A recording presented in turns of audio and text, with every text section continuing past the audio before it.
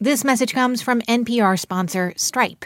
Tap to pay on iPhone, and Stripe can help you grow your business's revenue and reach through accepting more in-person, contactless payments right from an iPhone.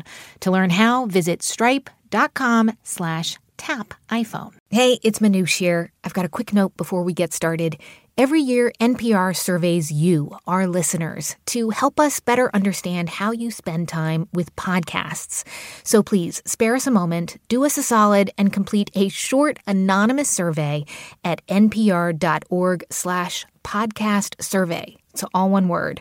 We really want to know what you like and what you don't like so that we can keep improving our shows and serve you better. Again, that's npr.org/podcast survey. And thank you.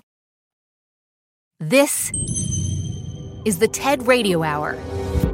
Each week, groundbreaking TED Talks. Our job now is to dream big. Delivered at TED conferences. To bring about the future we want to see. Around the world. To understand who we are. From those talks, we bring you speakers and ideas that will surprise you. You just don't know what you're going to find. Challenge you. We truly have to ask ourselves, why is it noteworthy? And even change you. I literally feel like I'm a different person. Yes. Do you feel that way? Ideas worth spreading. From TED and NPR. I'm Manoush Zomorodi. And do you know Jacob Collier? If you're a music lover and spend any time on social media, where he has millions of followers, you probably do. Or maybe you're a fan of Herbie Hancock, Stevie Wonder, or Bobby McFerrin, and have been wowed by Jacob's spin on those musical giants. Or maybe you've never heard of Jacob Collier, in which case I have the distinct honor of introducing you.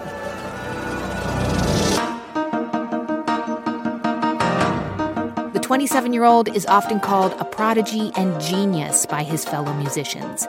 He's been nominated for 9 Grammy Awards and won 5 for his inimitable blend of genres and how he layers sound upon sound. Like all the different instruments you're hearing right now, they're all being played by Jacob. He's also an old soul with distinct ideas on finding inspiration, the power of solitude, and listening to your instincts. Jacob spoke and performed on the TED stage in 2017, and we featured him earlier this year in an episode called Play. But our conversation went on for so long and was so interesting that we wanted to bring Jacob back on the show.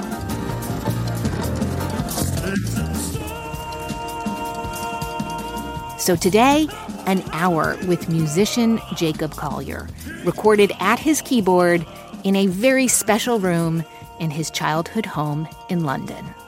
The magical room. I'm extremely lucky in many senses, I feel, and one of those is that I've always lived in the same house for my whole life.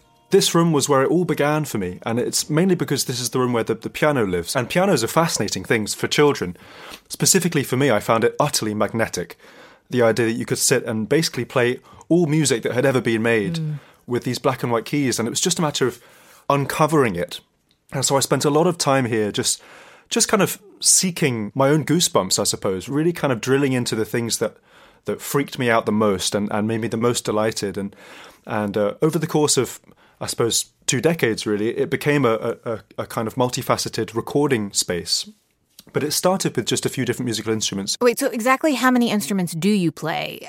What do you have at your fingertips right this second that you could put into a song? Well, I've got my voice, which is the main one. And voices do so many different kinds of things, and I'm a huge fan. Then I've got this, which is just a MIDI keyboard, and I can play notes on it like that, which is cool. I don't know if you can hear this. Oh, yeah. But this is a bass guitar, so that's a bit of a friendly beastie. And let me just pick up this as well. This is an acoustic guitar. In fact, it's a 5-string acoustic guitar, which is a little uncommon. And so it's what I just described, perhaps plus drums. So you've got things that make rhythm, you've got things that make harmony, you've got things that make melody, and then you've got things that make sound. And within those 4 families of kind of musical creation objects, I found myself never bored, never unfascinated by the potential of what music could do. I also started on piano, and I was told I needed to practice for 45 minutes every day. And I'm sad to say that I don't play anymore, and I hated it. Yeah. But it sounds like you got different directions or prompts. Well, I did. I do remember being offered piano lessons, which I politely declined. Oh. Very polite, but I did say, you know what, I want to keep exploring this on my own terms, which was actually really well received. I was essentially brought up by my mum on her own, and so she had this kind of extraordinary attitude about learning, which really came from play rather than practice. And I think it's an interesting thing to think about and talk about, because it's hard to draw the line between those two. And certain things you need to practice in order to be able to do them. And other things I think are better discovered through just the process of kind of sniffing out what feels really good. And both sides have existed for me ever since I began the world of music, however conscious I've been of either process. But much to my kind of delight and gratitude looking back, I was really enabled to make my own world and design my own learning process in this room kind of for myself. I mean, what you describe sounds like the essence of what's wonderful about being a child is discovery and experimentation while you play and wonder. But how have you managed to hold on to that as you've become a professional musician, as you've gotten older? I mean, and that is the word that so many people use to describe your music is playful. Joyous. Oh, that's really lovely. It's funny, I still don't really think of myself as a professional musician, even though that sounds kind of strange to say out loud. I don't think I'm that professional. I mean, I sort of, there are certain things that I've gotten very good at, but I think that in some ways there's something very sterile inherently about the word professional, because it means that you stop learning. And I feel like in general, the more I figure out, the more there is to be figured out. I don't feel by any stretch, well, I've finished that now, I don't need to do any more of that. Because I think that once you've understood a certain angle or a certain corner or a certain kind of concept or structure within it, then it just reveals the one beneath it or the one above it, you could say. So it's something someone once said, I can't remember who it was, but they said something like, the creative adult is the child who survived, which I think is kind of true. I mean, every child, I'd like to think, sort of goes into the world of education and learning with a totally open mind. And it's very, very difficult to kind of come out the other side with that curiosity intact, because it's exceptionally easy for people to shut it down. But I think that I had an interesting dichotomy, because at school you muck in with all sorts of people from all sorts of walks of life, which is a very important thing to do as a young person. But, in terms of learning music, it wasn't really a place where my curiosity was sated or expanded. But at home, it was this kind of unlimited space. So I had these two sides of the learning coin, where education was sort of being done to me, but learning was being done for myself, by myself. Even within educational sort of institutions, I fell in love with the idea of grounding my own ideas in sort of things that I was interested in. I wonder if you could walk me through that. So, you're a teenager and you come home from school and you, I don't know, throw your knapsack down on the family room floor and then go into the room, and then what would happen? Well, it's seeking chemical reactions, really, isn't it? It's like seeking the spark that starts the process going, and it's kind of a mysterious thing. You don't know when or how you're going to be inspired, and it might be by something that you're not expecting to be inspiring, and in fact, normally it is something fairly improbable that gets you excited. But I feel like, as long as I had some degree of language on a system that I was using to express the music I was trying to create, then I had something to do with it. So I remember, being at school and singing in the choir, which really was a joy, even though I was a little irreverent. Actually, I was very irreverent in that choir.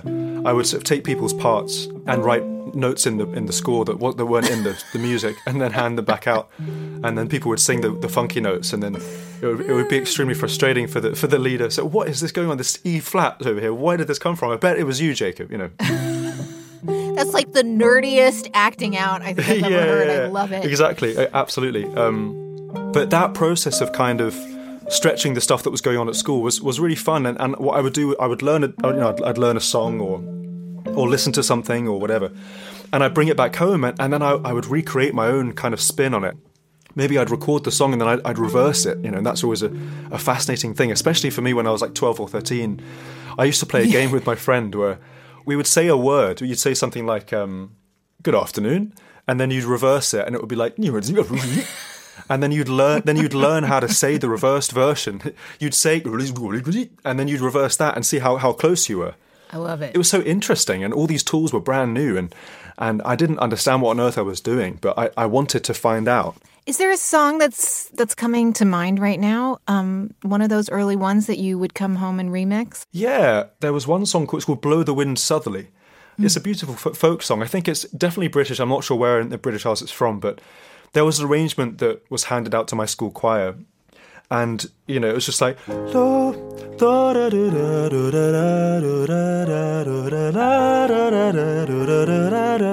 that's the tune. It's very simple. And the arrangement was, lots of oohs and ahs and all sorts of things. And I remember thinking, but you could add a G there. Or you could add an E there. That would be great. If you had an E, that would be wild. Or, all these things were going in my head of how I would recreate it. And I went home, and at this time I couldn't sing below kind of like, that was like my lowest note because I was a boy. So I got up my pitch shifter plugin and I sang, one octave higher than the bass line, and then it transposed down, so it's sort of this funny sound. And I recreated this arrangement from memory, and then I added all the notes that I dreamed of adding when I was in the rehearsal. And that was super fun, and I think that every experiment like that would teach me something or evolve my understanding a little. And the thing that taught me the most above all other things was the voice, because there's something about the voice that's so kind of present and so universal. When you sing a note in a chord, if I'm in D major, which is here, and if I sing an F sharp, the feeling of that note is different from singing an A or a D. Like being different notes in those chords, it gives you a different perspective of the harmony. And so I would sit at the piano and I would play these dense chords, these kinds of colourful, clustery beams, and then I try singing them. And if you have a chord like this is a really dense chord, and by dense I mean all the notes are very close to each other. My favourite chords in the world sound like this. It's like tension and release at the same time. Beautiful. And if I sing this note, which is an E,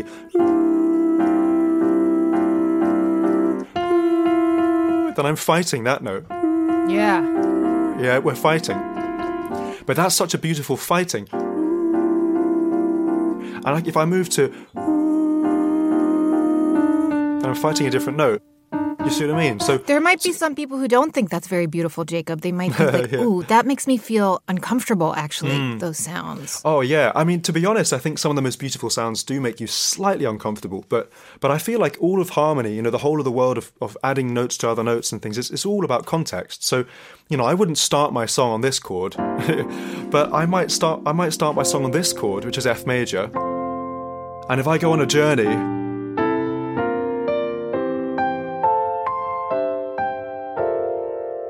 and I land there, that's a kind of a fascinating feeling, because I'm here and I have to break out of it somehow, and maybe I'll go somewhere new, So when you create tension, it's like a signpost. It says, right, I've got a collection of energy.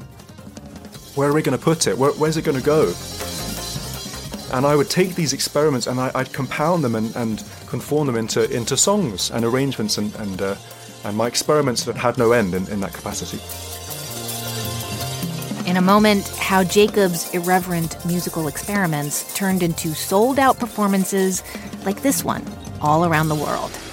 I'm Manoush Zomorodi, and you're listening to the TED Radio Hour from NPR. Stay with us. Thank you so much.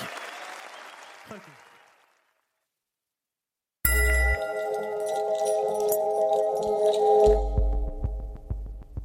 This message comes from Apple Card. You earn up to 3% daily cash on every purchase. That's 3% on products at Apple, 2% on all other Apple Card with Apple Pay purchases, and 1% on anything you buy with your titanium Apple Card or virtual card number. Visit apple.co/card calculator to see how much you can earn. Apple Card issued by Goldman Sachs Bank USA, Salt Lake City branch. Subject to credit approval. Terms apply. This message comes from NPR sponsor Viking, committed to exploring the world in comfort. Journey through the heart of Europe on an elegant Viking longship with thoughtful service, destination-focused dining, and cultural enrichment, on board and on shore. And every Viking voyage is all-inclusive, with no children and no casinos. Discover more at Viking.com. Instead of scrolling mindlessly, engage mindfully with the NPR app. With a mix of on-demand news, stories from this station, and your favorite podcast, you can relax without shutting off your brain. Download the NPR app today.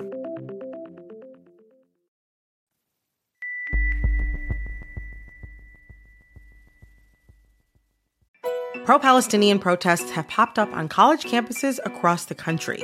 But from the eyes of students, what are we missing? From the outside, these protests are painted as really violent when that couldn't be further from the truth. I'm Brittany Luce, host of NPR's It's Been a Minute, and I'm inviting you to hear from student journalists who see what the rest of us cannot. On It's Been a Minute from NPR. It's the TED Radio Hour from NPR. I'm Manoush Zomorodi. My guest today is Jacob Collier. He's a 5-time Grammy Award winner whose joyful and playful music is hard to define. It spans genres and doesn't really adhere to any one tradition. And as we heard before the break, Jacob got his start by messing around with just about any instrument he could get his hands on, reworking classical compositions and turning them inside out. And eventually, he started sharing his music online. Yeah, there are lots of musicians who come out of whatever music they're learning or studying or creating and stand on a stage and play their songs, and that's the first time that they share their things. But interestingly for me, there was about a 3 or 4 year window where I didn't play any songs live. I just released them as I'd created them, and those arrangements and songs were kind of mosaics of sorts. There were lots and lots of different ingredients. You've been feeling like you're running away, all combining together to make a kind of quite an intricate structure. So it's lots of different voices and lots of different stringed instruments and bass instruments and drums and various things that you wouldn't call an instrument, but they are definitely instruments, like badminton rackets and saucepans and things like that. So I decided to remember your name. And they'd all fit together to make this tapestry of sound. It's quite hard to play it live. Saucepans, did you just say? Oh, I said saucepans. Do you have saucepans? We do. We call them saucepans. And so, Okay. Wait, you're playing those? Yeah. Those are in your room? Are they there right now? Oh, yeah. There's one up on the shelf here. Are you okay, Jacob? Sorry, I had to stand on the piano to get it. That's what it sounds like. Ah. It's a good one, isn't it? Kind of like an agogo. Yeah. So anyway, these things all kind of had their place. But when it came to, how am I going to play this stuff live, it was a really interesting challenge because I'd never really considered having a traditional kind of band, and I kind of felt like the world I was making kind of needed its own degree of performance structure that I didn't know what it was. It was a mystery until it made perfect sense. Wait, tell me more about that.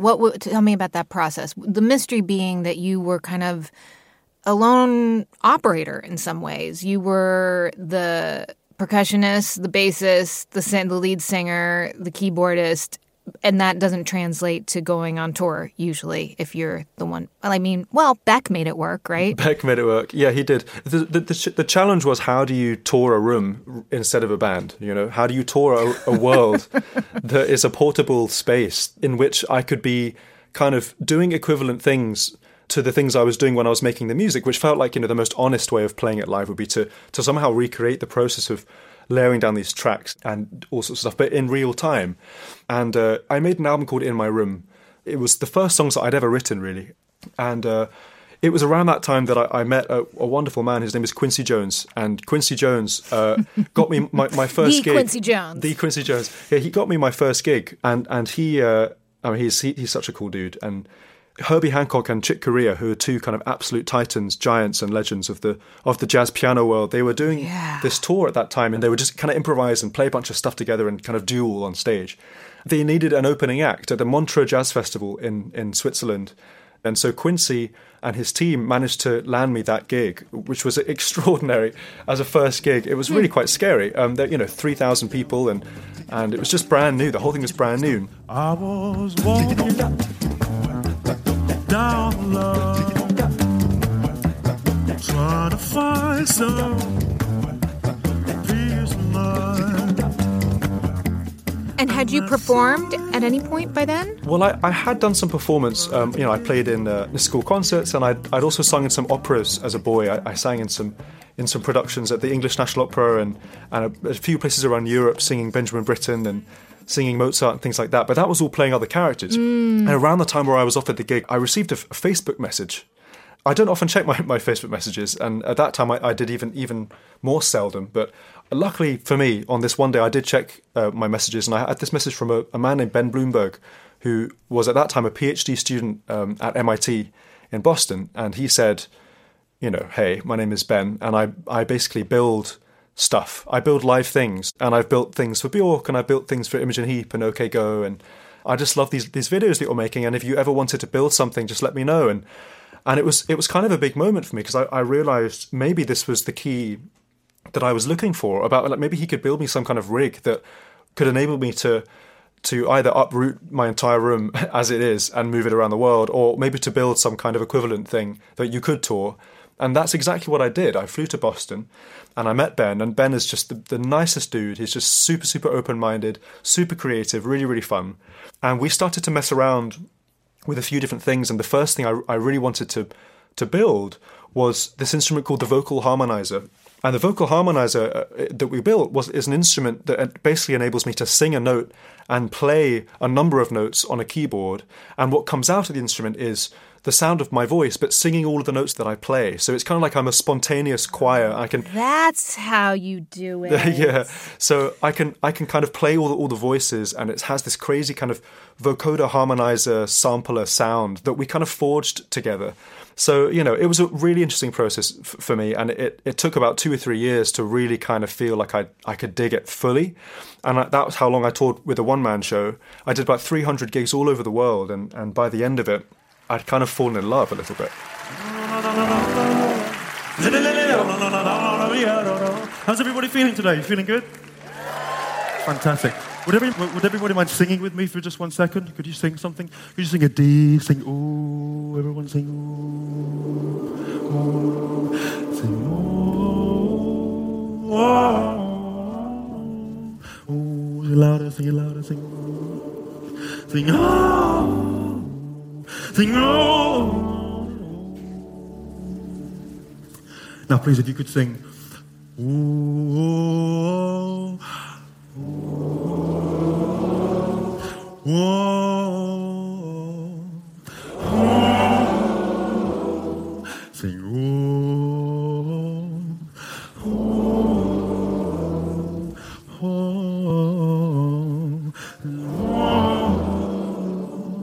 sing, oh, oh, sing, oh, oh, oh. Sing, oh, sing, oh.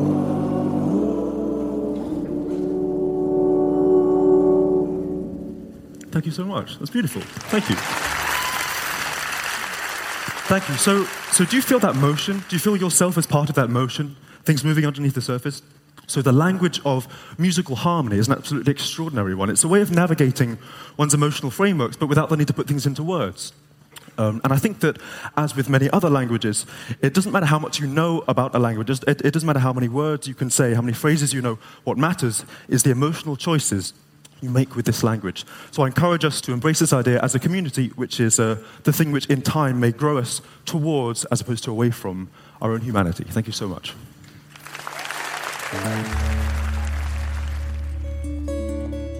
Well, the one thing we can't bring people listening right now is that you're very generous with your expressions when you're on stage. Just the real genuine pleasure you derive from hearing sound. And you can't fake that, right? I think you're so right. And I think there's something really effortless about enthusiasm in a sense, because as you say, it's either there or it's not. And it takes no effort to be enthusiastic about something if you love it. At least that's what I find. It's like if you put a spoonful of sugar and a spoonful of salt in a child's mouth or in somebody's mouth and say, hey, which one do you like better? Then it's really obvious. It's like, oh, for the salt, and there's, oh, for the sugar, it's lovely and sweet. And that kind of instantaneousness, I think it's really powerful. And when I look back at the music that I have made and the music that I learned as a boy, a lot of it literally just came down to, what do you like? Like, what is it that you like? I think it's a question that's not asked enough in education, where someone says, what do you like? What feels the most important thing to you to make in the whole wide world? Because that's what you'll spend the rest of your life trying to figure out. And I know when my enthusiasm kind of dries up or it's not there, it's normally because I've kind of migrated to something that I maybe think I should like or other people like or whatever, but it's not really connected to something that I'm enthusiastic about at that moment. And so I think it is important to kind of seek out the underlying source of what it is that you get that spark from, because in a certain kind of a way, when you get that spark, you just know it's not something that you decide or needs much thought. You think, oh, I love this. And I think in my mind, what happens is, how can I share it? How can I share that enthusiasm? How can I explore it and expand it and give with it? Because I think that's what we're here to do as people. I think if there's something that gives us a spark, then we have to give that spark right back. You seem to have such an interesting relationship with your own voice. I read somewhere that at one point you experimented with all kinds of different ways to use your voice to try and pinpoint the one that you liked best, which I thought was kind of funny because I think a lot of people think, well, oh, this is my voice. This is the way I sound. But correct me if I'm wrong, you kind of have the philosophy that you can sound a bunch of different ways. Mm-hmm. I mean, one of your most famous projects was the a cappella cover of Moon River, where you ended up layering your voice like 5,000 times. Yeah, I think in a sense, you have your one voice that is your one voice and you can't change that. But learning what your voice can do is super, super fun. So learning about shouting and screaming and whispering, and you can sing high, you can sing low. And also what happens when you layer your voice, which is something I've really loved. Like, your voice becomes a new instrument. It sounds like a church organ. It's a crazy, crazy sound. And that's part of my instrument in a certain way. And I think, discovering your instrument in that sense is really exciting, because it gives you a set of tools. And when you have a set of tools, then you can kind of go play.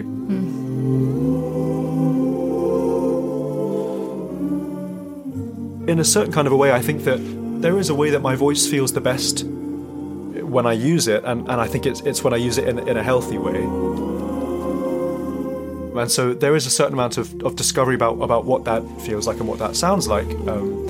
But I don't know how it's possible to find your voice unless you're kind of just trying everything. I think that you should try all sorts of things, and over the years I've been a dubstep producer and a jazz pianist and a folk fiddler and a slap bass player and all these different things. I'm none of these things really, but wearing the different hats teaches me about what I like. Going back to what I said before, when you know what you like and you trust your nose in that sense, then you kind of know how to combine the things that you know, and you actually need to know so little to start combining things. And I think one of the best examples of this is if you look at a baby who's learning to talk. The baby doesn't sit down and kind of study grammar and spelling and all these things before they start playing around. The first thing that the child does is start playing around. I think, and they're pulling syllables out of the air and saying, oh, how does it feel if I use this syllable to mean this or to ask for this or whatever? And only later do they sit down and it's like, okay, so this is what this word is and what it looks like on the page, and this is how it's spelt, and this is what a comma is for. And they think, well, I know what a comma is because I know what it means to pause in a sentence, but I didn't know it was called that. And I think for me with music, it was a bit like that with theory, which I resisted for so many years. I thought, this is so boring. But then I realized, a lot of this stuff actually intuitively I've kind of discovered just through using my voice in interesting ways. And I guess one thing I really felt is, I think your voice, or you could say your sound, as a musician, people are interested in, how do I find my sound? I don't think your sound comes from all the things that you do really well.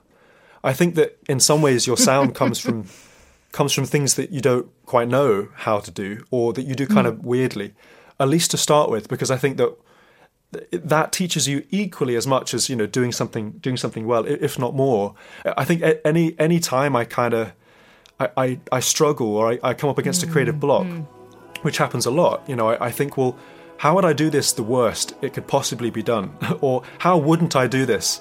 And actually that could be really helpful in breaking me out of my barricade, because it stops me being too serious about the whole thing.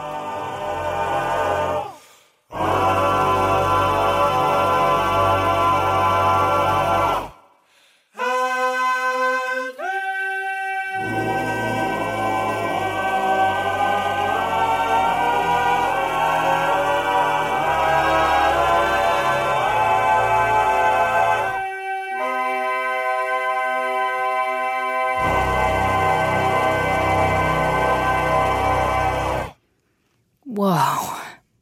Thousands of you, Jacob. Thousands of you. It's like a wall of your voice. It's wonderful. So you spent years touring as a solo act. You gave these very theatrical performances where you basically were leaping from one instrument to another on stage. Did you think, I like the solo thing. I like being able to play my instruments the way I want to play them. Or did you start to think, I don't know, I'm getting a little lonely up here. Maybe it's time to open up my playground here to other friends? Yeah, well, both things were very much true, kind of one after the other. I think at first it was really thrilling and immensely challenging to do it by myself, because it enabled me to kind of think on my feet in a way that I'd never done before. And I had to change gear really fast. And I've got that kind of mind that just gets a kick out of that kind of experience and those kinds of experiments. To have to do 4 2-bar loops on percussion, and then you have 3 beats to make it to the bass. And if you don't make it to the bass, it will loop in silence. So you have to play it. All these kind of, it was a very, very sort of confining system of things, which is, I found immensely freeing. It was kind of a very strong set of boundaries that I had to be creative within these very strict rules. And in a funny sense, I really loved that. But after 3 years, I just, all I wanted was a bandmate. I just wanted someone else to jam with, because the one thing that you can't do on stage on your own is improvise with someone else, is to jam with someone else. And in fact, I got so kind of caught up in my own space and in need to jam that I started to jam with the audience. And the audience would sing stuff, and I would ask them to sing chords and clap in certain things and stamp and call and response and all sorts of these things. And I loved that, and I still do that now. It's just one of my favorite things ever. But I knew I needed a band next, and I also knew that for my next album, I didn't want to just do it on my own in my room. I wanted to expand that world. I wanted to dunk myself in the deepest possible waters of things that I partially understood. And see what happened, and that's how the whole of this next project sort of came about. And the project's called Jesse, DJESSE, and Jesse is a 4-volume project, and it's the sort of most maximalist form of collaboration that I could possibly imagine. It's every album is a different genre, a different set of sounds, different part of the world. It's just a completely different journey. Yeah, you actually visited us at NPR back in 2019 for a Tiny Desk concert where you played some of Jesse, Volume 2. So let's take a listen to part of that performance. It don't matter what your boyfriend say. Gonna love you anyway. It don't matter what the games you play. Gonna love you anyway. It don't matter what the preacher pray. Gonna love you anyway. 'Cause when you wake up in the morning, gonna throw it all away. Ooh, it don't matter, here to stay. In a moment, more from my conversation with Jacob Collier. We're going to talk about burnout and how to keep joy alive even when play turns into work. I'm Manoush Zomorodi, and you're listening to the TED Radio Hour from NPR. We'll be right back. It feels like, ooh, in the morning, gonna feel like, ooh.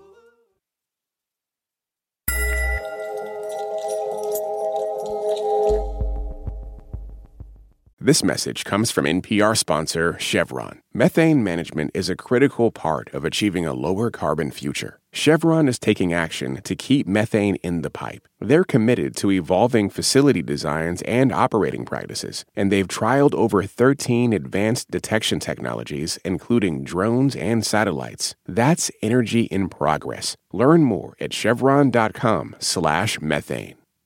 This message comes from NPR sponsor Squarespace. Kickstart or update written content on any website, product description, or email with Squarespace AI. generating instant, personalized results that know and show your brand identity. Explain what your site is about, choose your tone, and enter what you need to get short or long-form text. No matter the placement, Squarespace AI makes it easier to go live, stand out, and succeed online. Use code RadioHour to save 10% off your first purchase of a website or domain. This episode's sponsor is PwC, which offers the following message. A robot may not be coming for your job, but competitors are coming for your market share. PwC pairs the right tech with the right solutions to help you gain a competitive edge, reimagine operations from the cloud, fuel innovation with responsible AI, and detect risks before they become headlines. Human-led and tech-powered, it's all part of the new equation from PwC.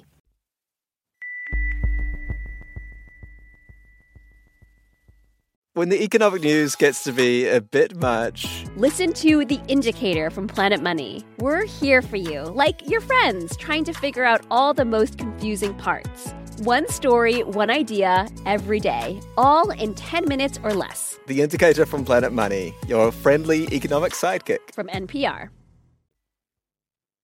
It's the TED Radio Hour from NPR. I'm Manoush Zomorodi. On the show today, we are spending the hour with musician Jacob Collier, who at this point has 4 albums under his belt. He's working on a 5th. He's collaborated with musicians all over the world, and he's currently on a global tour. Oh, and by the way, he is only 27 years old. In every mouth, there's a word of forgiveness that melts all the ice to the ground. Why do you sigh? Sleep like an angel, gonna make your knees alright. I don't know why. Jacob, I hate to ask, but how the hell are you going to keep this up? I mean, you won't even hit 30 by the time you finish this massive 4-volume project, Jesse. What do you ever think about that? Like that you're firing literally on all cylinders. This is hard to keep up. I mean, if you were an athlete, you would be maybe getting an injury at some point, certainly chugging a lot of Gatorade. Mm-hmm. How do you keep up this momentum? Oh, yeah, that's a big question. I asked myself that a lot last year, which was such a weird year for everyone in the world. Yeah. But for me, it was kind of funky because I'd had this 2020 world tour that was pushed to 2021, and then it was pushed again. And so I was kind of left a little bit at the mercy of, these so many unfinished ideas and so much kind of potential, but not being able to leave the house. And so in a weird sense, I'd left the room and I'd toured the world and I collaborated with these different musicians and I was just kind of learning that language. And then I had to sort of put the lid back on it and go home, which is actually very strange creatively and challenging for sure. But I think that after Volume 4 is done, which hopefully will be not too long away, it's going to be interesting to see what feels right to do next. I'm deliberately not making a plan because I don't know what I'm going to need at that time. But I think that my priorities creatively, as I kind of expected, have shifted drastically since I began. And I didn't sort of think in my wildest dreams that it would sprawl to this scale, the Jesse project, and it would have this many musicians on it, and it would be it would have this much kind of expectation from the world. So, it's a very interesting challenge, but I'm learning the power of taking time away, especially from social media, I must say. And I know I'm not alone in that, but it's such a strange world, isn't it, to live online. And I think it's the polar opposite to being curious and being open, is all of this kind of digital certainty and things lasting forever and very judgy and also incredibly joyous if you kind of embrace it for what it is. But yeah, because you wouldn't have been discovered were it not for the YouTube social media world, right? I mean, no, not at all. There's always two sides of that coin. But I think when you leave the house, I'm sure many of you listening will feel like this too. When you're in the context of your own life, kind of firsthand, when you're within the things that you think about and the people that you know, something makes a huge amount more sense than when you're removed from it and you're kind of ideating around it, but you're not with it. And I know that for so many musicians, many friends of mine. And me too. I just found it hard to not be able to kind of do what it is that we really love, which is to share, as you say, to share the music in the real world and with each other, and and to challenge each other and to get into those situations where something can happen by accident, because it's so hard to even catch up with a friend in a way where you might start doing something creative, because if you're on Zoom for an hour and then you have to go on do this other thing, or you've got to do XYZ, it's tough to be spontaneous in a controlled environment. I think you're putting really your finger on it, and it makes me think of all the people who maybe do play around and find out that they're good at something. And when I was a kid, they would have called that a hobby, and now it's like, oh, you could sell that on Etsy, or maybe you should start a YouTube channel, or you could get a lot of followers on Instagram and become an influencer. It's this kind of need to commoditize the things that give us joy, or that we think could bring joy to other people. Do you ever, I don't know, you're really successful, and obviously this is what you're doing to making a living, but I sound like such a Gen Xer, but do you ever feel like you sold out? Oh, sold out. Well, it's a hard thing to quantify.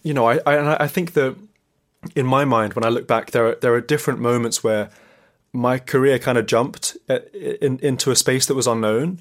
I fully kind of relate to the idea that trying to commoditize something that you just love for the sake of it is super, super challenging. I would say in any industry, but in terms of the music industry, it's tough. It's tough to keep doing things that might be kind of weird, that people might not fully understand or be interested in, but that you really love, and to share those with people without letting the big wide world get its claws in you. And I feel like I've been very kind of stubborn about that space in the past, and saying, I want to do this on my own terms, and I want to do this in my own time, and all those things. And I think that for artists kind of all over the world, that is the most important thing, is to do things the way that you want to do them. But I also feel that it's an interesting problem to have when you start to reach people, or when you realize the potential of something that you're doing.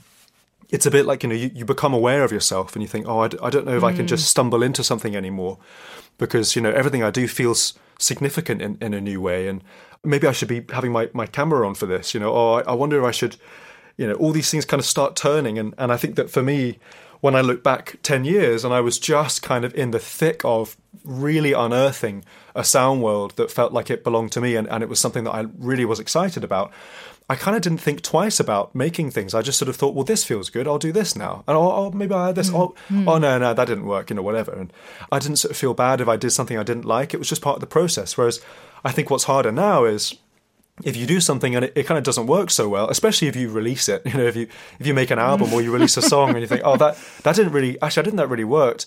It was worth experimenting with, but now it's like public and people think, oh, this is what Jacob does now, whatever. So I think that process the stakes are much higher. Yeah, for sure. It's a really interesting challenge, but I do think that, well, I know for a fact that when I need to kind of find the ground beneath my feet creatively, I have to stop listening to those voices, and the voices that are saying, oh, it's like this, or it's like this, it's like this. It feels like I'm back at school in a lot of ways. It's, don't you understand? This is how this is done. And anyone who does it different is wrong. And all these kind of strange haunts that come back to you. And the funny thing is, in music, nothing is wrong at all. I mean, I think you can make a strong decision or a weak decision about how something is played or how something feels. But otherwise, I mean, you have to just muck in and figure stuff out. And I've got a lot of kind of pleasure and joy over the years of just kind of mucking about and finding things by accident. And I think that accidents are harder to come about and find their way through the surface. If you're doing something that's for others and that's being kind of made available and is permanent in some sense, I think that the idea of play, I think it does become harder. And all the more important, I think, to kind of get right. I love the way that I feel when you put your arms over me. There must be something I could say to make you stay. Oh, hi, hello. I love the way that you get in the groove when you walk with me. Only me.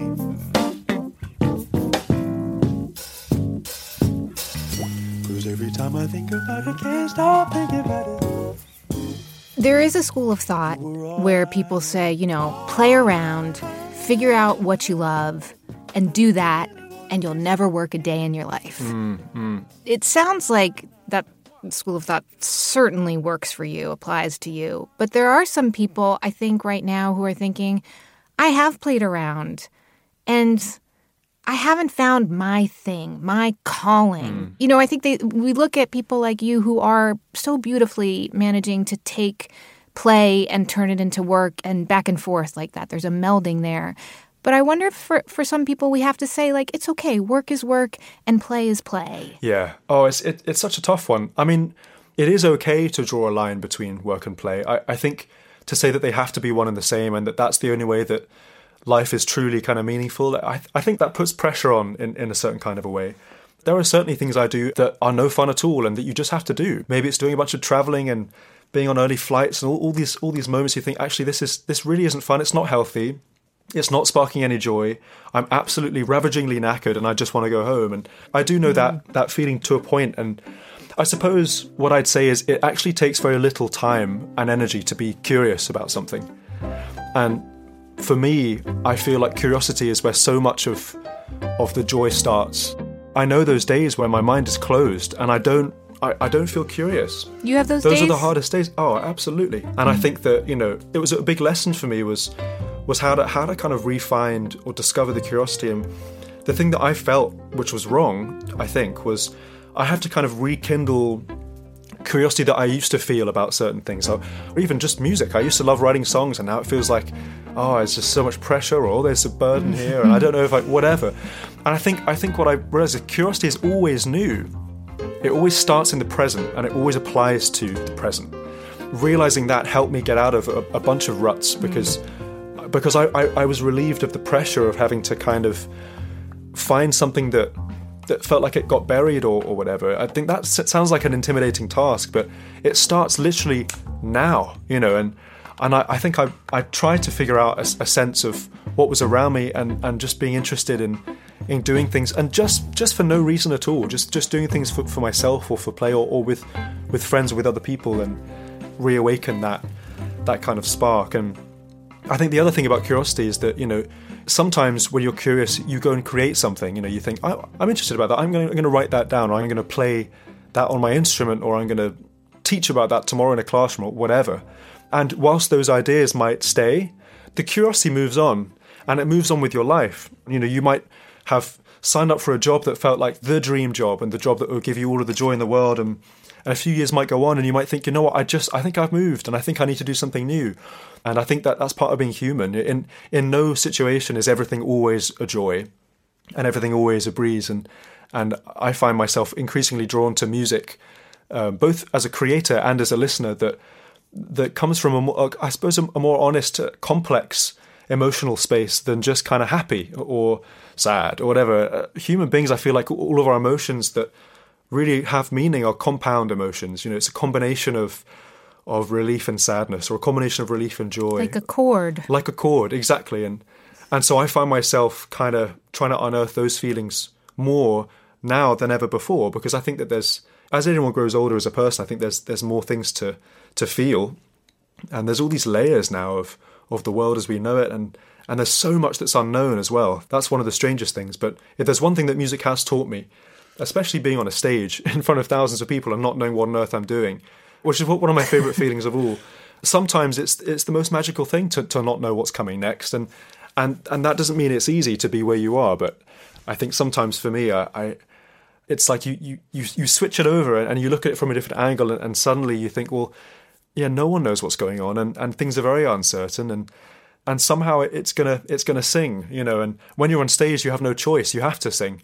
And that can be really good for you, just to say, well, I have to play something now, so something will be played. It's off I go. It's out of my hands, Might as well make it fun. Exactly. Okay, so Jacob, we have asked you to play us out of this conversation with one final song. Tell us what you've chosen and what's so special about it. I figured maybe I'd play the song, which is one of my most favourites that I've ever written. In fact, it was written in 15 minutes, which is a complete whirlwind. And I normally spend like months and months crafting a song. And this was one of the first songs I ever wrote that just kind of went and it popped out. And it's very simple. It's an F sharp major, which is one of the best keys, in my opinion, ever. I was actually in New York City when I wrote this song. It was just this figure, which is so simple.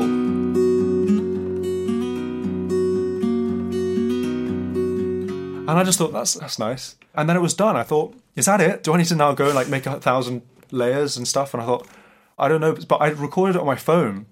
And then I forgot about it for a few months. And I came home and I sat here in this chair and I thought, okay, how am I going to record this? And I thought, well, I've got my microphones out and I sat here and sang the song. And it just didn't come close to the voice memo.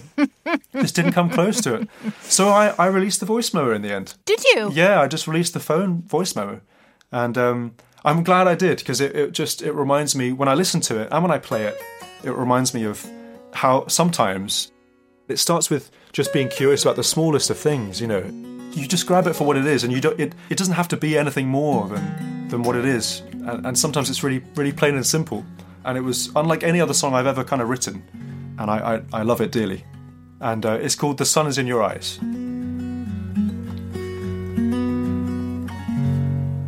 The sun is in your eyes. The sun is in your eyes. Throw me the cold.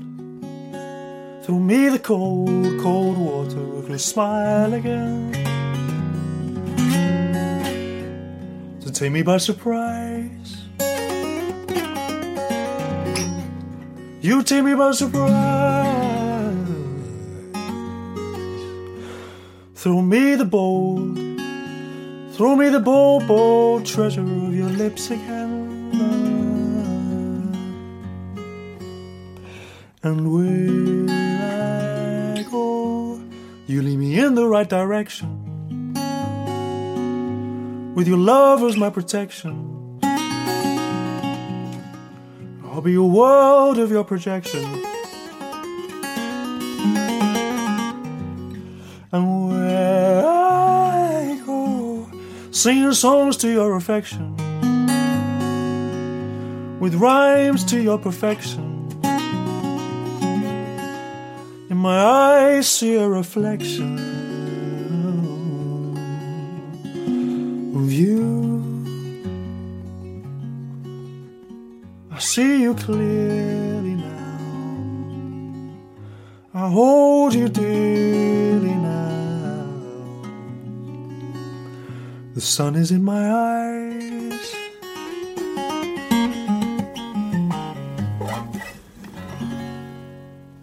That was beautiful. That was just lovely. Oh, thank you very much. That's Jacob Collier. You can see his full TED performance at TED.com. Thank you so much for listening to our show today.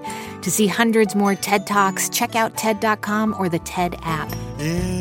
And if you've been enjoying the show, we'd be so grateful if you left a review on Apple Podcasts. It's the best way for us to reach new listeners, which of course we really want to do. And one last reminder, please take our yearly podcast survey. Tell us how we're doing and what you want to hear more of. Just go to npr.org/podcast survey to share your thoughts. This episode was produced by Rachel Faulkner, and it was edited by Katie Simon. Our production staff at NPR also includes Katie Monteleone, James Delahousie, Matthew Cloutier, Fiona Guerin, Diba Mohtasham, Ramel Wood, and Catherine Cipher. Our theme music was written by Ramteen Arablouei. Our partners at TED are Chris Anderson, Colin Helms, Anna Phelan, Michelle Quint, Sammy Case, and Daniela Ballarezo. I'm Manoush Zamarodi, and you've been listening to the TED Radio Hour from NPR.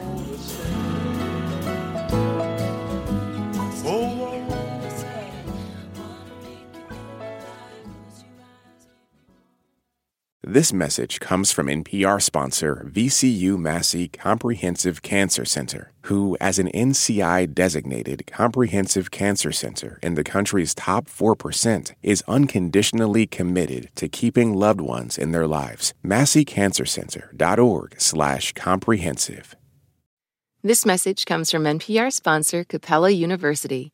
With Capella's FlexPath learning format, you can earn your degree online at your own pace and get support from people who care about your success. Imagine your future differently at capella.edu. Do you ever wish you could get your stories in 3 hours rather than 3 minutes? Or maybe you're sick of doom scrolling, getting your news in bits and pieces. That is where Embedded comes in. We bring you documentary series that will change the way you think about things. Find us wherever you get your podcasts.